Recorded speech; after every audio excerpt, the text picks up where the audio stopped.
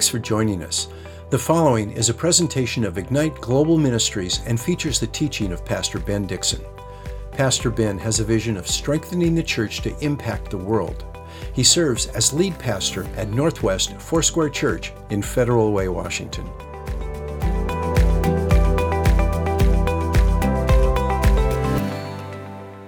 Message is entitled The Hope of the World, and I pray that this message inspires and encourages hope in your life. But 2020 has not been a hope-inspiring year, naturally speaking. It's been a difficult year, one way or another. Sometimes people will say to me, it hasn't been that hard for me, and I get that. It hasn't been maybe hard for everybody, but it's been hard for all of us in one way or another. I don't know about you, the summer was a lot harder for me. I sort of turned a corner in September. I kind of got over my bad self and was able to accept certain things that I was struggling against, and I've been kind of sailing since then for the most part. It doesn't mean everything on the outside has changed, but something on the inside has shifted. And that's what Jesus will do, and that's what he continues to do. But it's amazing to me how we look at the year that we've just faced, and inside 1 year, seemingly we have faced an entire lifetime of adversity and difficulty.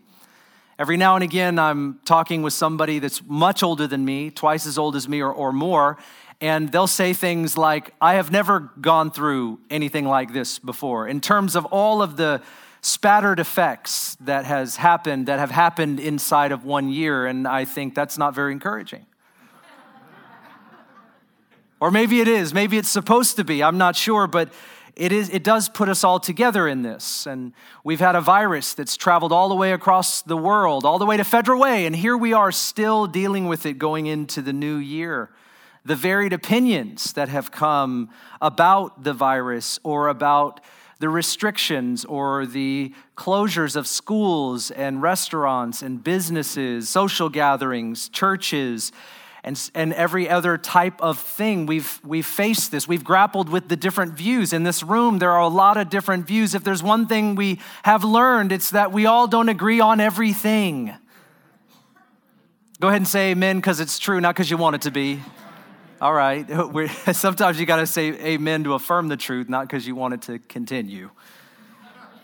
Well, we've watched the conversation on racial reconciliation and race relationships just simply spin out of control to the point where many don't even know what to say anymore. It's what you say, it's what you don't say that gets you into trouble when maybe we just want to have a good heart and do what's right, and we certainly care about everyone. I've seen this debate and the controversy over what has got to be the most controversial presidential election in all of our lifetimes. I don't think I anticipated it being the way that it's been, and yet it still continues even now. And I run the risk of saying anything that would offend anybody in the room just simply by talking about it. The reality is in the midst of all of this, my question is, how is your soul doing? And sometimes we quickly answer that question. We say, well, I'm doing fine. I'm fine. I'm great. Fine. My answer, fine. Why are you asking? Why are you asking? Are you okay? Because I'm fine. What about you? What about your soul, Pastor Ben? How's it going on in this region? How are you doing? Thank you for asking. I'm doing fine. I need grace every day. The statement that we often use in church is we say you don't always have the grace that God gives until you need it. But when you need it, God gives the grace that you need. And I would say we've learned to reach into God for grace. But this has been a year that's revealed a lot of hopelessness. I was reading a couple articles actually, that talked about the increase in mental health problems. And no, that's not just a conservative way of trying to get our way.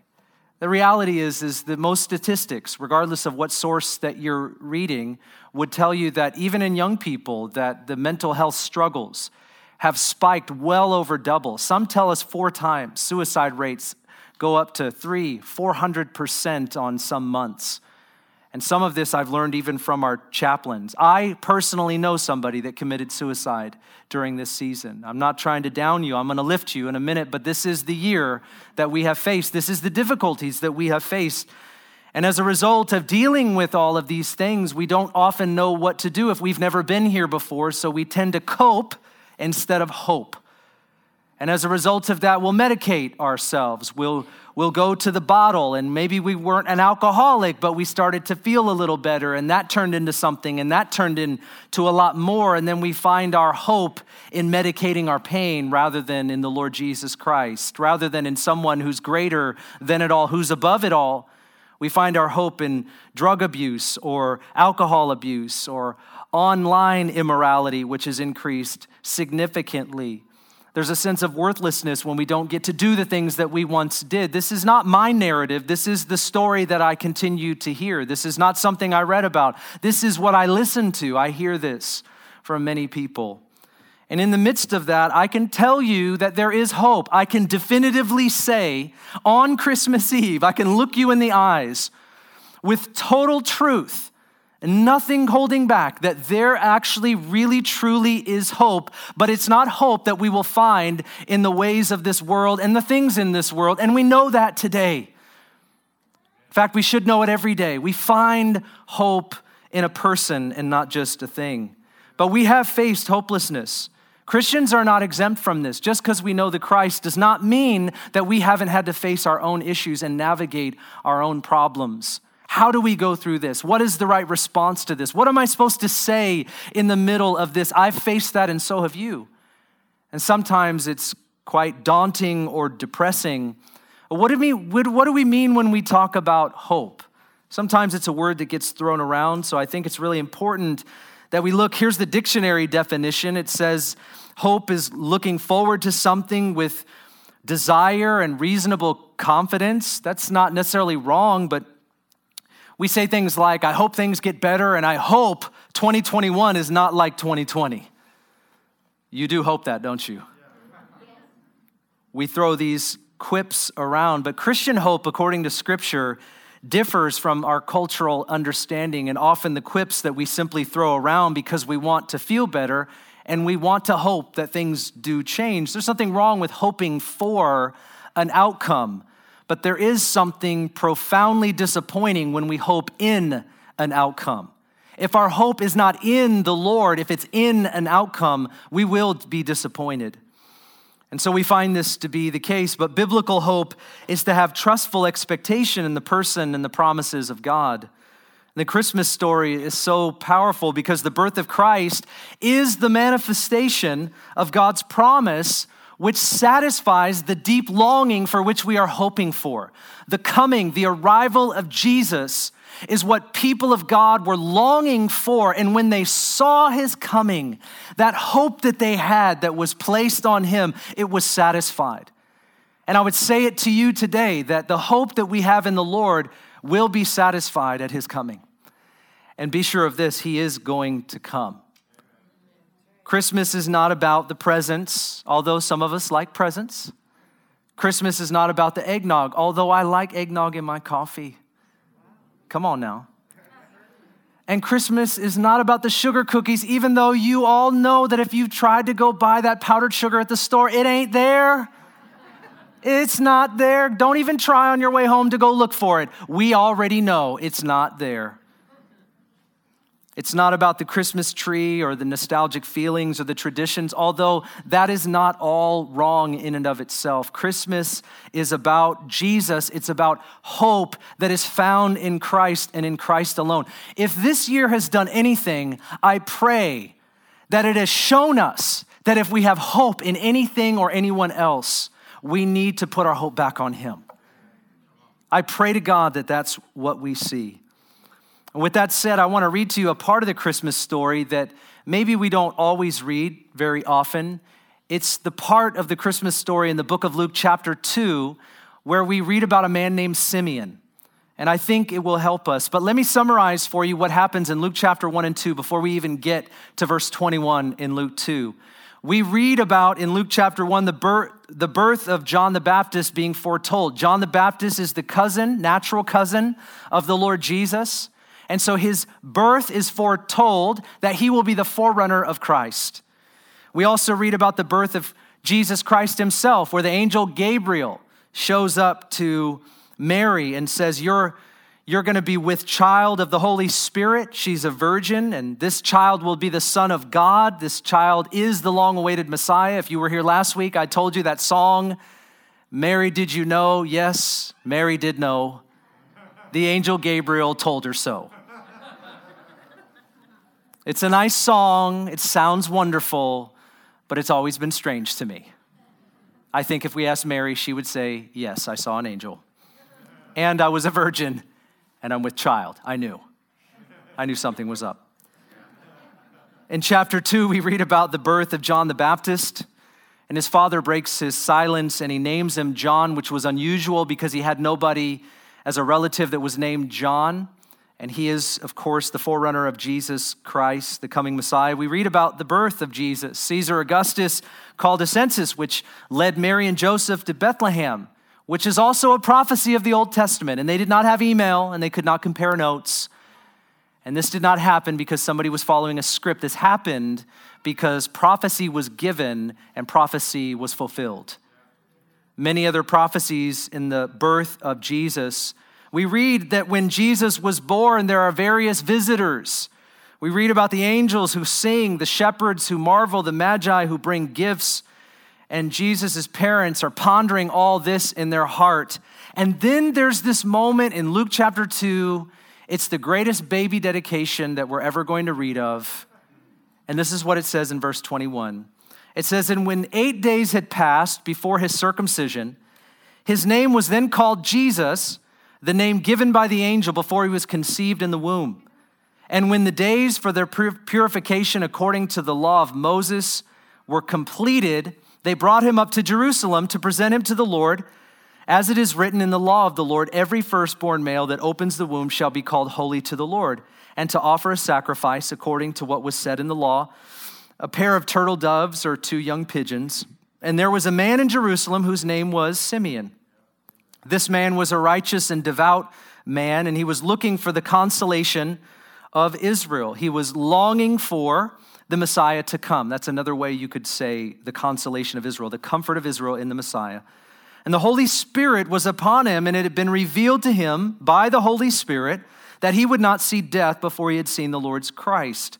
And he came in the Spirit into the temple, and when the parents brought in the child Jesus to carry out for him the custom of the law, then he took him into his arms, and he blessed him, and he said, now, Lord, you are releasing your bondservant to depart in peace according to your word.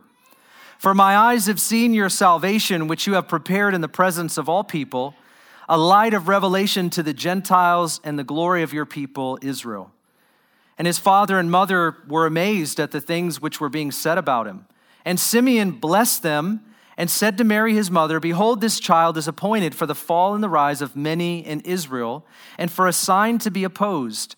And a sword will pierce even your own soul to the end of that thoughts from many hearts will be revealed. Right there, he's talking about the anguish that Mary would go through, even as she would stand there at the foot of the cross while she saw Jesus, her natural son, being crucified.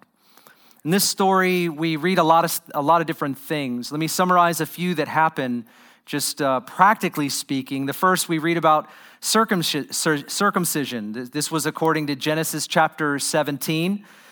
Jewish children were circumcised on the 8th day. This is what they did.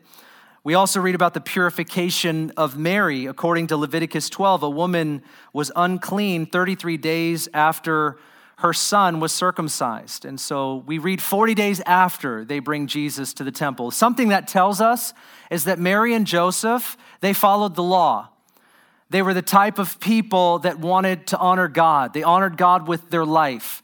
And so we see that by looking at what they did. And now we read about the dedication of Jesus, which has to happen according to Leviticus chapter 12, where you bring a sacrifice after the time of purification. Now you'll remember it said 2 turtle doves or 2 pigeons. The only reason they brought pigeons was because they were poor.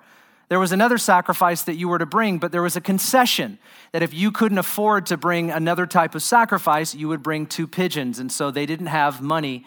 And that's what this definitely shows us. No doubt this is the best or the most epic baby dedication ever. And while we do lots of baby dedications here and we love them and they're great, I'm sure this definitely is the most epic in all of history.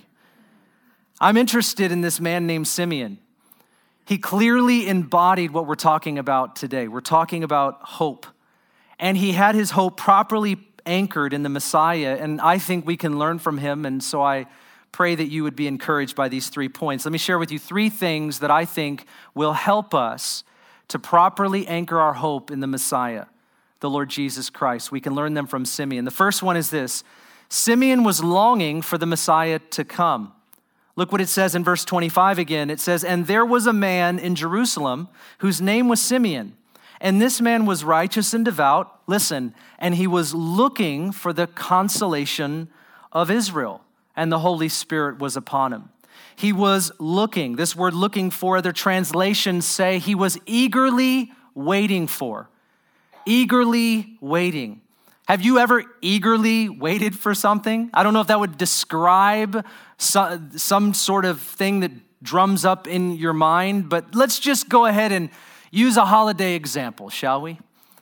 Many of us have ordered things online during this season, and they're not always on time anymore. Is that true for you? But it's in our world, you can order something from Amazon and you can track the package through USPS or UPS. Let's say you order something that's really expensive. Not that we've done that in our house anytime recently. Not that any of my unnamed children have done that recently that are sitting on the front row. Not that that's happened in our home anytime recently. Not that that's happened. But let's say it did. And you order something and you get the tracking number, and then you can even set it to text updates. And so you're looking at the phone regularly. You're going online to see if it's been updated online, but not on your phone. You're tracking something. You're eagerly awaiting. And then you know what? Maybe the post office got it wrong. Maybe UPS or UPS, as we call it in our house. Maybe they just delivered it and they didn't update the tracking, right? Maybe that happens. So what do? You go to the door every now and again and you open the door just to see if it's there. You've not done that before, but in this season you might have done that. Let's say it was an expensive item, or maybe it was something that you were trying to give away to somebody else and it had to get there before maybe December 25th. Maybe you were a late shopper. Or maybe you did like what I do is every now and again, I'll do that delayed shipping so I can get $1 for digital items in the Amazon store. You've never done that. But I do that. But you're eagerly awaiting this thing because you want to use it, because you want to give it away. And so you're waiting for it and you're looking for it. This sort of is what it's like in a very small way as a picture of what Simeon was like. Simeon was looking for, waiting for the consolation of Israel. Simeon was an old man. Simeon was not a child. He was not an adolescent. He was not a youth. He was not a young adult. He was an old man. He'd lived his life. And one thing we see from this passage is that his hope was fixed on the promises that God gave concerning the Messiah coming into our world. He was fixed. He was focused on this. He carried it in his heart. And we know that because it says he was looking for the Messiah to come, to bring comfort to Israel. Every now and again, we think of biblical characters like they haven't gone through much. We sort of sanitize the story. I'm sure you've done this, but we sanitize these biblical stories and we say things like they haven't gone through what I've gone through. They haven't been down the road that I've been down. Friends, yes, they have. Simeon had gone through many ups and downs, but he was convinced that Israel and the world needed divine intervention. He was convinced that the world needed hope, but he was more convinced that hope came from the Messiah. So he was longing for the Messiah. Although he saw the sin in his world, the pain, the trauma, the betrayal, the selfishness, the violence, the hatred, the bitterness, his hope was in Christ. It's interesting to me because Mary and Joseph, they bring Jesus to the priest and they have to give a sacrifice. And they give these 2 pigeons. And the priests who are trained in the law, who are the ones that are performing the sacrifice, they see Jesus. This is a dedication moment. They see Jesus, but they don't recognize Jesus as anything special. He is just a baby that needs to have a sacrifice brought after the days of purification. This is just a ritual. This is just what we do. You bring the child, you bring the sacrifice. You do the deed. They could not see in Jesus that he was more than just a baby. But why did Simeon? Because Simeon was looking for the Messiah. Simeon was longing for the Messiah. He was carrying this hope in his heart. But there were many in the temple that day, including priests trained in the law. Many, what were they looking for? Were they looking for the Messiah? You know how it works in the New Testament. Jews had an understanding that the Messiah was going to come with military and political power. He was going to rise up and you couldn't miss him. You wouldn't miss him. This was their understanding based on the scriptures that prophesy the second coming of Christ. But there was little understanding for Jesus coming as a baby. There was no understanding of that. That was not their theology, therefore it was not what they were looking for. They were looking for a king, one that they could see from afar off, one that they knew for sure. I know for sure that this is him. But you know what it says about Simeon? By the Holy Spirit, he was led in the temple, and the Holy Spirit was upon him, and it was through the Holy Spirit that he could see. See, there's something about being postured and positioned to see Jesus. I would tell you this. Yes, we live right here in this time frame where Jesus has already come as a baby in a manger. We have already seen him come. Many, if not most of us, if not all of us, have already received Jesus into our life. We know that he came. We know that he died. We know that he rose again for the forgiveness of our sins, that our relationship with the Father would be rightly connected and we could know him now and have eternal life. Most of us have accepted that. But I'll tell you, we're still living in the tension of his soon and coming return. Simeon was looking for Jesus, and he saw him.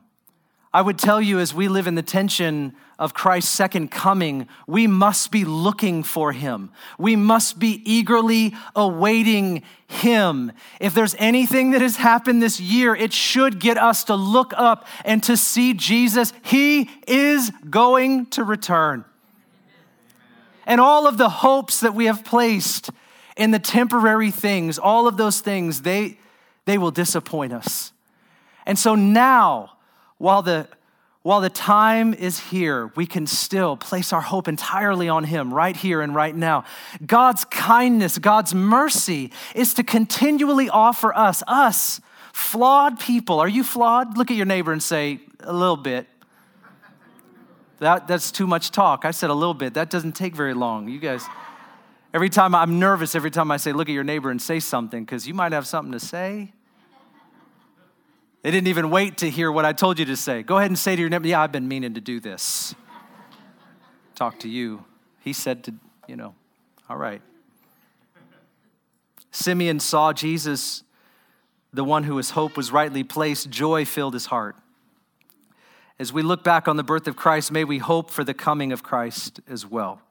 The second thing I think we can learn from him about hope is Simeon was living in light of the Messiah's coming.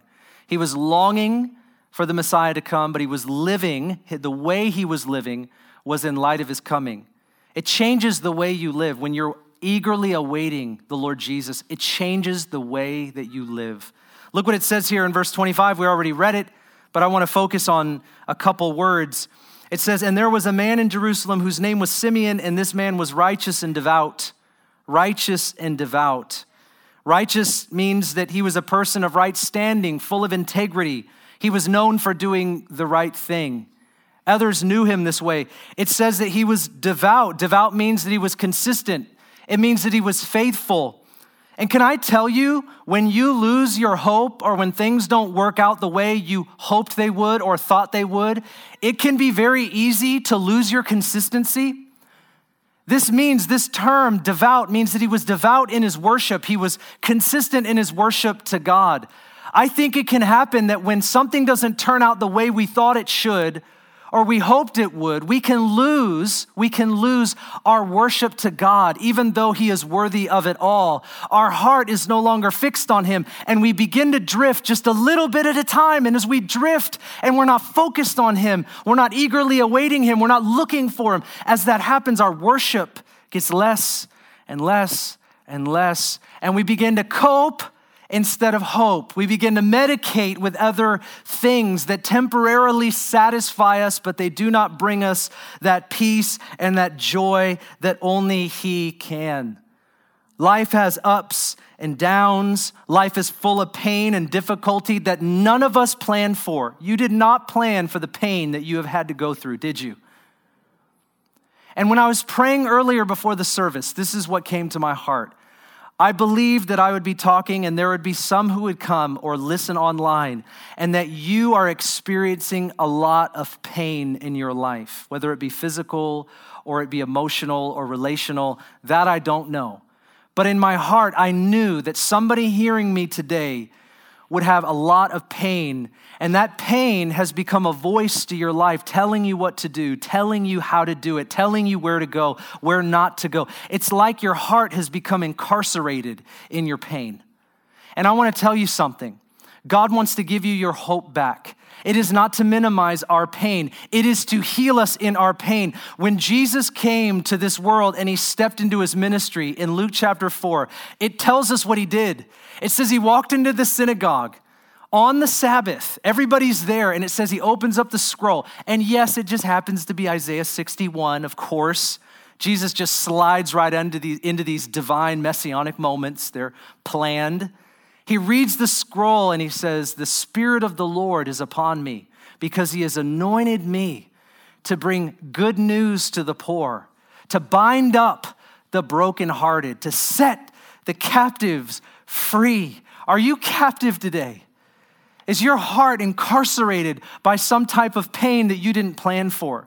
Jesus Christ binds up the brokenhearted and he sets the captives free.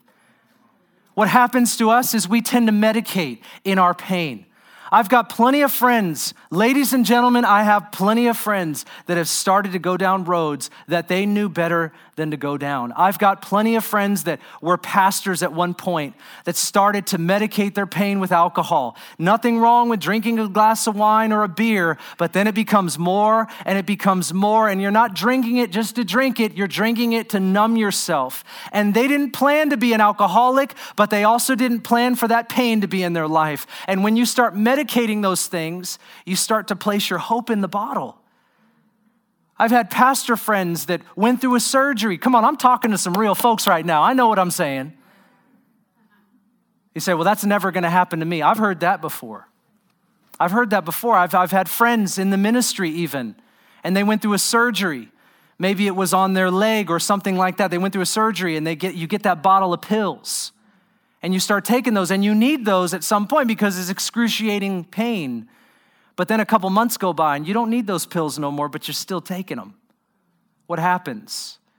You start to look forward to something that's satisfying, numbing, and you don't want to be honest about it because you're going to be judged. I've watched this happen. I mean, you're talking to a person where I get confessions. I think it's sacred space when people are honest with me about the struggles that they go through. Nobody starts out wanting these things, but what happens is the people, whether you're a Christian or not, we can be good at coping and not hoping. We need to put our hope on Jesus Christ. Friends, Simeon had ups and downs. Simeon had problems, temptations. He had things not go his way. He had all kinds of things happen, just like us. He was a man. And I think what was true for him and true for us in Proverbs 13:12, it says, hope deferred makes the heart sick. Hope deferred makes the heart sick. When your heart is sick, you medicate your heart. You numb it. I don't want to feel the pain. Let me tell you something. God can bring us out of our pain. He binds up the brokenhearted. He sets the captives free. He wants us to open up to him. One of the greatest gifts we can give to Jesus is our heart because he's already gave us his. That's the greatest gift you can give to Jesus is your entire heart. Lord, here's everything that I am. You can have it for your glory and for your purposes. My heart is sick, Lord. It's sick. I'm disappointed. I'm discouraged. I'm disillusioned. I'm angry. I'm upset. These I've heard in confession more than any other year in all the ministry that I've been in ministry half my life. That's not as many as some of you, but it's half of my life. And I've never heard anything like what I've heard this year. And it leads me to believe there is such a hopelessness that exists. And even more, Jesus can come and change everything. You say, well, Ben, how do you know that? I know that I know. This smile is not fake. I had to walk through pain. I had to walk through difficulty this year. The summer was hard. Summer was really hard. The summer was like getting punched in the face and it just not stopping. But September was great. And I just turned the corner and the Lord put that hope in my heart. My hope was placed in an outcome and it wasn't placed on him. When we put our hope in an outcome, we will get disappointed. Simeon placed his hope in him. He was longing for him. And finally, last but not least, Simeon was led to declare that the Messiah had come. Look what it says here in verse 28. He took him into his arms. I was going to even try to get a baby, because I wanted to show you. But it's unpredictable what a child will do when you bring a child up in front of people. And my older kids wouldn't do it. So I just, they're too old for that, Dad. He took an 8-pound baby into his arms. I just want you to think about that. He's holding an 8-pound baby, and he says this. It says, "Now, Lord, you are releasing your bondservant to depart in peace, according to your word. My eyes have seen your salvation, which you have prepared in the presence of all the people, a light of revelation to the Gentiles and the glory of your people Israel." What Simeon was looking for, what he was longing for, had finally come, and he was now holding what he had been waiting for all the years of his life, right there, 8 pounds in front of his face. He saw what he needed to see. That hope that he had was satisfied by God himself. God satisfied that longing. And he says, "My eyes have seen your salvation." This is a declaration.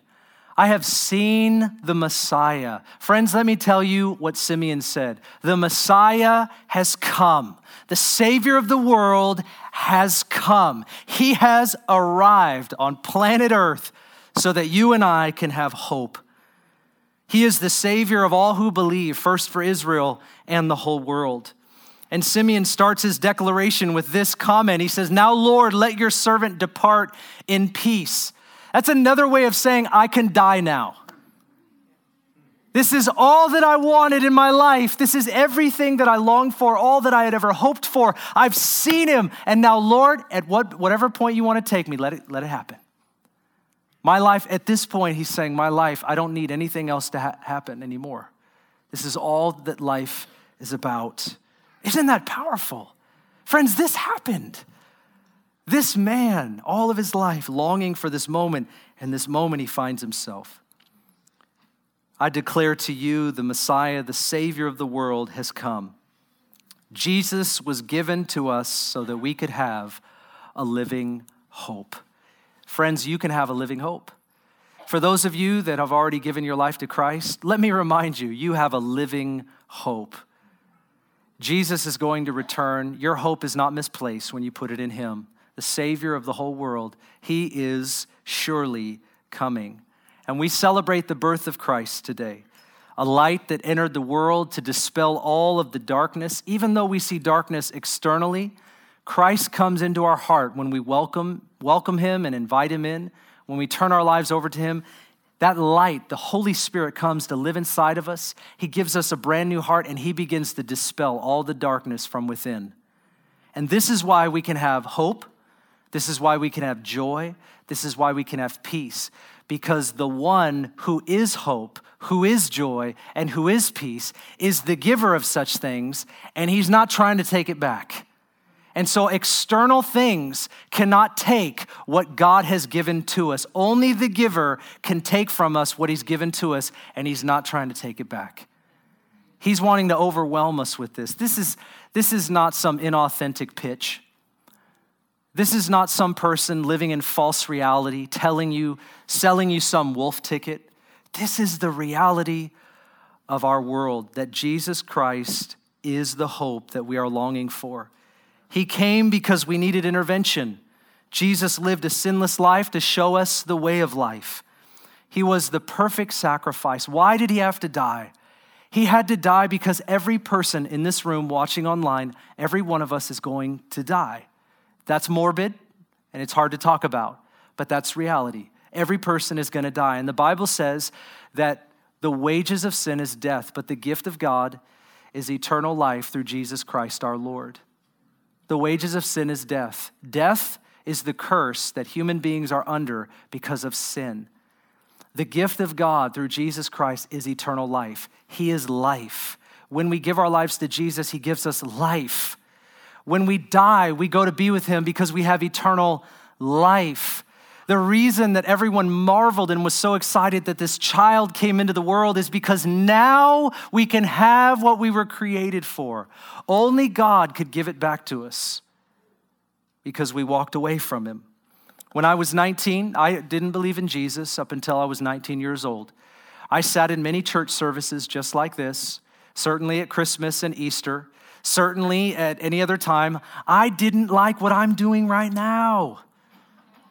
I'd look at me, I'd be up somewhere probably there's nobody in the last row, so I'll pick on the nobodies in the last row, okay? I would be up in the last row and everybody'd be worshiping and I'd be sitting there just like this. You could see it on my face. This is what I look like. I remember being a 16-year-old boy just like this, just like I just wanted Christians to know I was angry. I just wanted you to know I didn't like you, hypocrite. Little did I know I'd become the one saying the stuff that I was mad at the person for saying. And I'd look at the person saying what I'm saying today and I thought, he doesn't mean what he's saying. That guy's just a hypocrite. He's just nurtured in that environment. He was just raised to believe that he's just an automaton, a robot. He's just repeating what somebody else told him. And then 19 years old, I met Jesus myself in my own bedroom, in my own home, not in a church like this, not in the Christmas season, but in the worst place of my life at that time. I had no hope. I had no peace. And I finally stopped lying to myself and acting like things were okay because the coping was not a good replacement for the hope that I needed. And at some point, I realized it. I realized it when I was at that age. And I'm sitting on my bedroom floor and I basically just pray. I didn't think of it as a prayer, and even today, it was just this piddly statement. I said, God, if you're real, I need you to show me. Otherwise, I just can't believe. I profess my unbelief. I don't believe this story. It's not real to me. There was nothing in my heart. Friends, listen, nothing in my heart that said this thing is real. The baby in the manger, the Christmas story, whoever Simeon was, come on. The cross, the resurrection. I knew the story. I just couldn't believe it. Nothing in my heart said it was true. And on my bedroom floor, I said to God out loud with my own words, if you're real, I need you to show up. And God did show up for me. I heard the voice of God. People that say things like that end up looking crazy. The delusional. What do you mean you heard the voice of God? I heard a voice in my head and in my heart say, I love you and I always have. I heard that. 19 years old, sitting on my floor. Nobody can take that from me. And when I heard that in my mind, all of these memories, kind of like if you have an iPhone and you scroll through pictures, right? You don't do that, do you? You just scroll through those pictures, especially the ones you don't like, quickly. It was like in my mind, all these bad memories, these things, these horrible things that I had done, things that had been done to me. It was like those memories were going by in my mind. And I heard the voice of God speak over all of those memories. And he said to me, I love you and I always have. And I'm thinking about these horrible things in my life, places that I had been, things that I had done. And God said to me, I love you and I always have. I heard him speak. I felt his presence and I didn't even know that that was a thing. Jesus showed up in my life.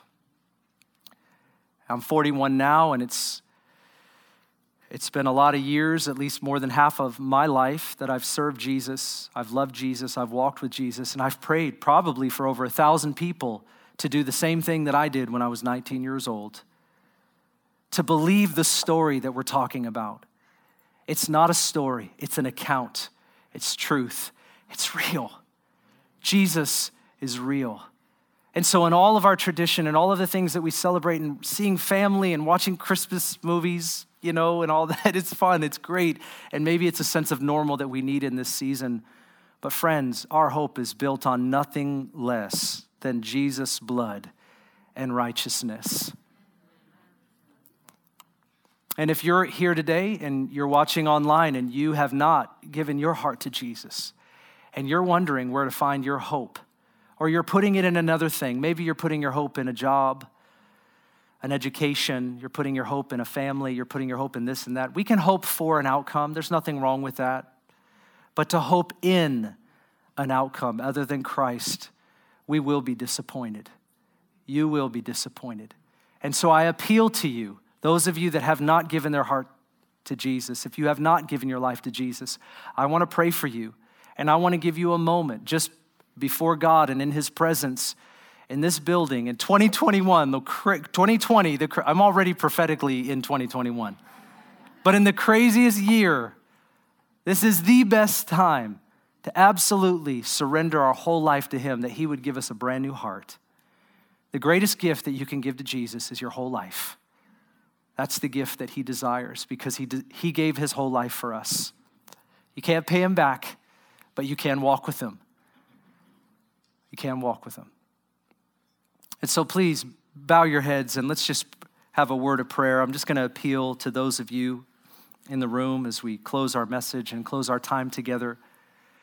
If you've not given your life to Jesus and you're saying today, I would like to give my heart to Jesus. Ben, I don't know if I came in here thinking that. I don't know if I'm all ready for that, but I hear what you're saying and I need hope. I need joy. I need peace. And you're telling me it's found in Jesus. And friends, I'm telling you the truth. It is. It's found temporarily. It's found eternally. It's found thoroughly in Jesus. If you haven't made that decision, but you want to make that decision today, you can just place your hand up. I'm not going to embarrass you. I just want you to raise your hand to acknowledge today, I believe that's me. I'm to give my life to Jesus Christ. I just want you to acknowledge that. I'll give you a moment. Ben, I want to give my life to Jesus. Will you pray for me? Just go ahead and slip your hand up. And if you're online, because we're living in that world, I would ask you to just type in there, I'm raising my hand. Type in there, salvation. Type something in. There are people there that see you. There are people there that can respond to you. All right, let's pray. Father, we thank you today for your grace that we see in Jesus Christ our Lord. We honor your presence here. You're the pastor of this church. This is your house. This is your birthday. And we honor you, Lord. We give you our lives. We fully surrender to you freshly right here and right now. We thank you, Lord, that you came and you came for us. We thank you for your word that encourages our hearts to place our hope entirely in you. And so we choose to do that freshly again right here and now. We love you, Lord, and we thank you. In Jesus' mighty name. And everyone said, amen and amen.